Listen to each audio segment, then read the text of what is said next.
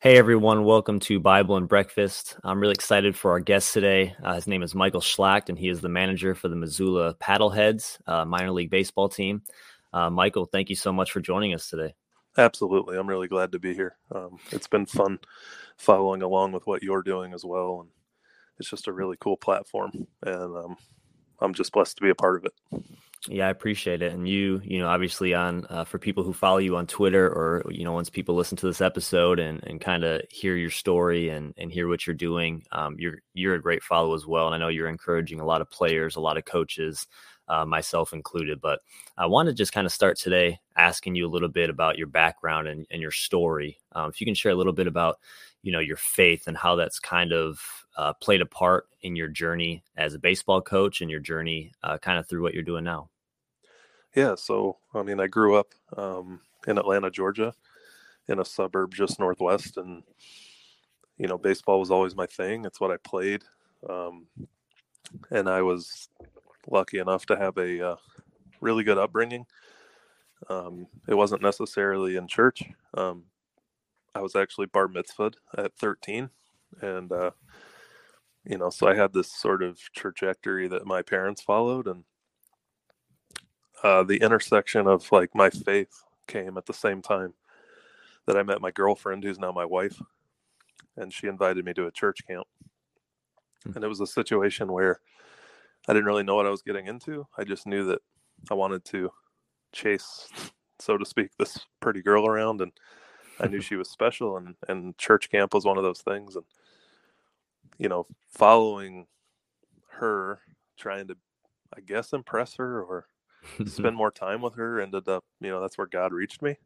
Yeah, church camp's the place to do that. So yeah, and I became a Christian there. And then it set off a journey all the way through today where I'm still trying to follow Jesus and do the best that I can. And I'm trying to realize that this platform that I have isn't for me. Even though it's a neat one and I enjoy it, it's really for others.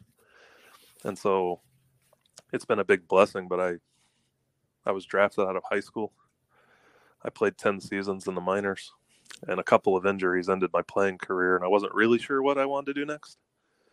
But I had a couple of former coaches that saw leadership/coaching skills in me and pushed me to kind of join their staff. And it gave me a start in coaching, and I realized right away that if I knew how fulfilling that job was, and if I knew how cool it was to give back, I would have stopped playing and started coaching a lot sooner. So, it took some less than ideal situations. It took some injuries, and it took some heartache and setbacks and not knowing what I wanted to do for God to come into that place and push me towards coaching, and it took this sort of less than, I guess, glamorous situation where I was just like wanting to follow my girlfriend. I was wanting to spend more time with her. It wasn't like I was already going to church. And then I was able to find God there. He met me there, and it set off this really cool journey. Yeah, that's awesome. And obviously, it's been really cool to see how God has used you as a coach. And it's neat to hear you say that if you would have known how fulfilling it was, that you would have left playing earlier to become a coach. But, for those of you who don't know, you're the manager of the Paddleheads. You just completed your first season, and I believe you just signed a 6-year extension, if I'm not wrong. So obviously you're doing something right, and you're doing a really good job with that. So congratulations from that aspect. But thank you. As you were taking over, back in the spring, I know you had some health issues with your heart and some things that kind of gave you a scare and maybe made that first year as a manager with the Paddleheads a little different than you expected. But can you talk a little bit about that heart disease and that health issue that you had, and kind of what trials that brought you and how you kind of navigated through that throughout the season? Yeah, for sure. And, I'm still walking through that. Basically, like the night before we were supposed to leave for Missoula, I was sitting on the couch and just felt like my heart started racing beyond anything I've ever felt before. And I wasn't really sure what was going on. I had felt a little off for a few days before that, but didn't really pick up on much. And then it just started getting irregular. So I finally told my wife that I needed to go to the emergency room, and I was immediately admitted to the hospital. Went through tests for a day or two. Finally ended up having to have a procedure called a cardiovert, where they shock your heart back into rhythm. And it was determined that I had atrial fibrillation. And it was just interesting. I've never had a heart issue before. Mm-hmm. I went, I've had physicals every year for baseball. Nothing ever pops up. Nothing ever shows up. And then, seemingly in a 24-hour span in May, it all of a sudden decided to show up. And did that world upside down for a little Yeah. bit. We didn't know what was going on. I'm in the hospital, and they're here at home because you can't have visitors. No one can really figure out what happened. And then I end up having to have a procedure. And so, it's in rhythm as we speak. It's something that I realize that I have to live with. And it's a situation where it was eye-opening more than anything. It was this time where God said, you are very vulnerable and I'm in control and you don't own anything. I feel like, those were the messages I was getting, where it's like you almost get comfortable. Mm-hmm. And I don't think that God always does that to people, but I do think that maybe for me, I needed an eye-opening type thing where it's like, okay, I've shown you this, I've shown you that, I've done this for you, I've done that for you. Like, here you are, and without me, you're nothing. And I think at that point, I sort of needed a reset of priorities as well. I was getting into this place where, like, I just was so focused on baseball again. Mm-hmm. And what it did was it brought me back to, the frailty of life, so to speak. And so it's been an interesting process, a scary process, and it caused me to be more present with my breathing and caused me to be more attuned to my body. And it also caused me to just watch my stress and anxiety, just things that could trigger this. I had to be more aware of that I never thought before. Yeah, it's amazing how God kind of uses those things. And, not only is it, hey, you need to grow closer to me and I'm in control, but man, he opens up these opens our eyes to these other things, like you said, our mental awareness, our breathing, what is actually important. And I think, overall, I know with my heart disease and everything, he's shown me how to be a better person, a better leader, a better dad, a better coach, just by dealing kind of with those trials on a daily basis. And I'm glad to hear that you're doing well, and look forward to continuing to follow in your story with that. But so as you took over as manager in your first season, what were some of the priorities as you were trying to establish a culture? What were some of the priorities that you set out to do as a manager? I mean, I think on the surface, we wanted to win a championship, but there's so much under that. Mm-hmm. I think number one was we didn't want a team full of superstars, so to speak. We wanted people that were good baseball players, but we wanted people that were good people. And I felt like if we could find that, and if we could prioritize who they are off the field and who they are with the team, then it would really help it mesh on the field. So I've just seen success with not the most talented players, but the most talented people, so to speak. For sure. I've seen that work, and it worked this year. And I think just placing a priority on the people, both with my coaching staff and with the culture, played huge dividends. Like, knowing that they were heard and they knew that we cared, and they knew that the door was always open. It gave them a safe space so that they could do what they could do on the field, but know that off of it, they were cared for.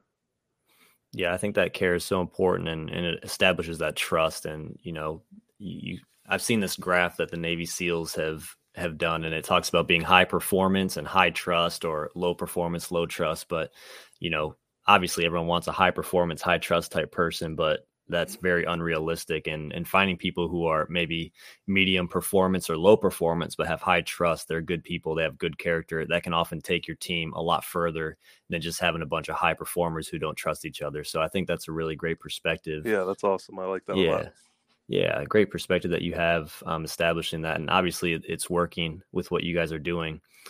In the minor leagues, obviously there's maybe a little bit different of an approach that you would have with the players as opposed to if they were in the big leagues, because of the different dynamic, less pay, maybe riding the bus more. They're trying to make it. They don't have all the skills that they need to play in the big leagues yet. So what do you guys do from a development standpoint and your approach on a daily basis with these guys that, helps them to come to work with a passion every day? Because I can't imagine it's that glamorous every day. And then also just have the mindset to be focused on what they need to do and get better to make it where they want to be. Yeah, it's just developmentally focused. It's this idea that you might not be where you want to be, but you're where you need to be. You might not be in the spotlight, but no one in the spotlight got there without this step. It's this idea of like taking pride in what you're doing, knowing your why, instilling those type of ideas in these guys was huge for them. A lot of them felt like they deserve to be somewhere else, or they should be somewhere else, or they just haven't been seen yet. There's so many different reasons as to why everyone feels like they're in a certain position.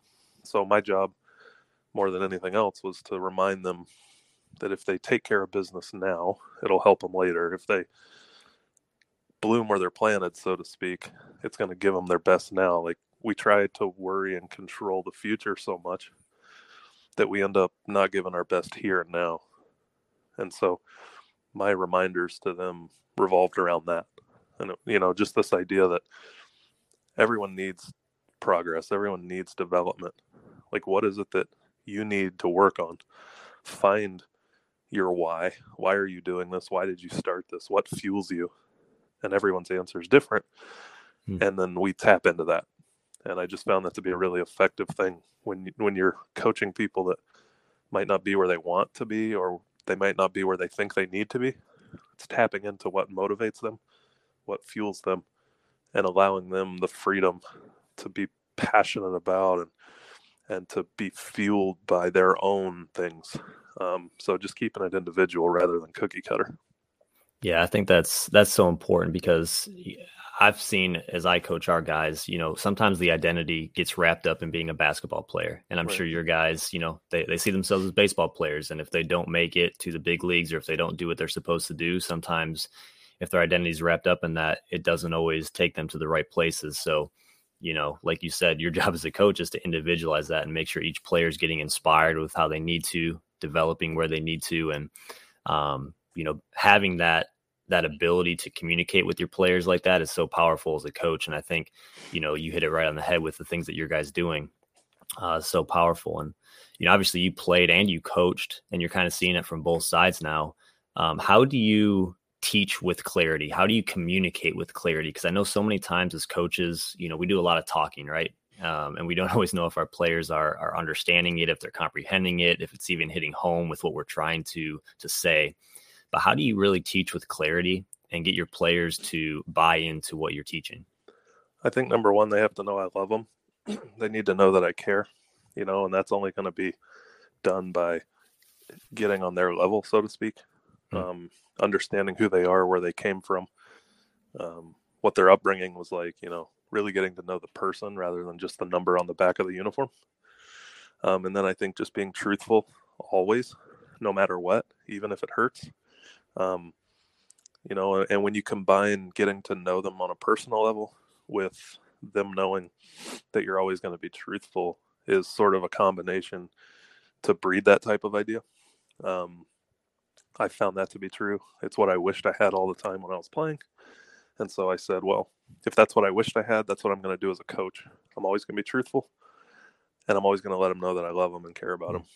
And then when you combine that with the idea that I'm not going to talk too much, because then it just becomes noise. I want them to know that when I talk, it means something.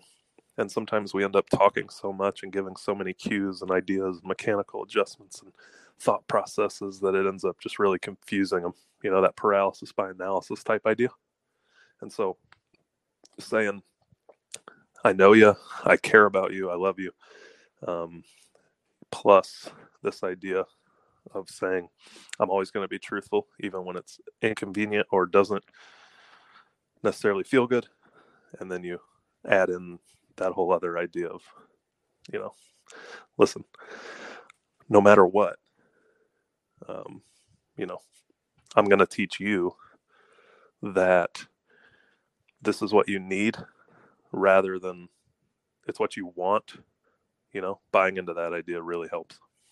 Yeah. Do you think that's one reason that you're so passionate about leadership is, you made the comment a little bit ago about you wish that's what you had as a player. And do you feel like that's why you're so passionate about what you do is because you see how beneficial this leadership development is, kind of as you go through as being a coach?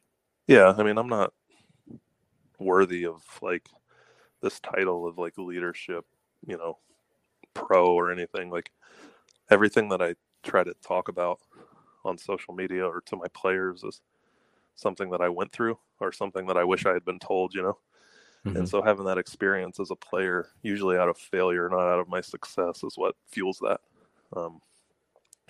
It's easy to teach out of success because you can talk about that really easy. Like, yeah, we won a championship this year. What did we learn? Like, okay, anyone can talk about that. It's when you have a losing season or a season that is forgettable for a number of reasons. Like, what did you take from that? And then can you use that? Can you talk out of that, teach out of that? That's when leadership really shows up. And I've just tried to do that throughout my career. Yeah, definitely. Well, I think that is, so powerful. And again, I appreciate everything that you shared today. You've brought some really good nuggets to our attention, just things we can do as coaches to not only communicate better with our players, but how to love them better, how to trust them better, why that is so important, and just being able to get these guys playing at the best of their ability for a purpose. Michael, where can people find you and how can they follow you in your program? You can go to, I'm on Twitter personally, Michael_Schlacht, and that's SCHLACT. I'm on there. And then the team I manage is the Missoula Paddleheads, and we're in the Pioneer League. And that website is gopaddleheads.com. And it's a pretty cool thing. That's an awesome team with a wonderful staff. And I'm just lucky to be a part of that organization. So those are the two easiest places to find me. Awesome. Yeah. And I would encourage everyone to go follow Michael because he's a great follow and he's doing a great job. One of those guys who's real and is just doing it to the best visibility. And that's pretty awesome. So Michael, thank you so much for your time today. Really appreciate you being here. I really appreciate it. Thank you.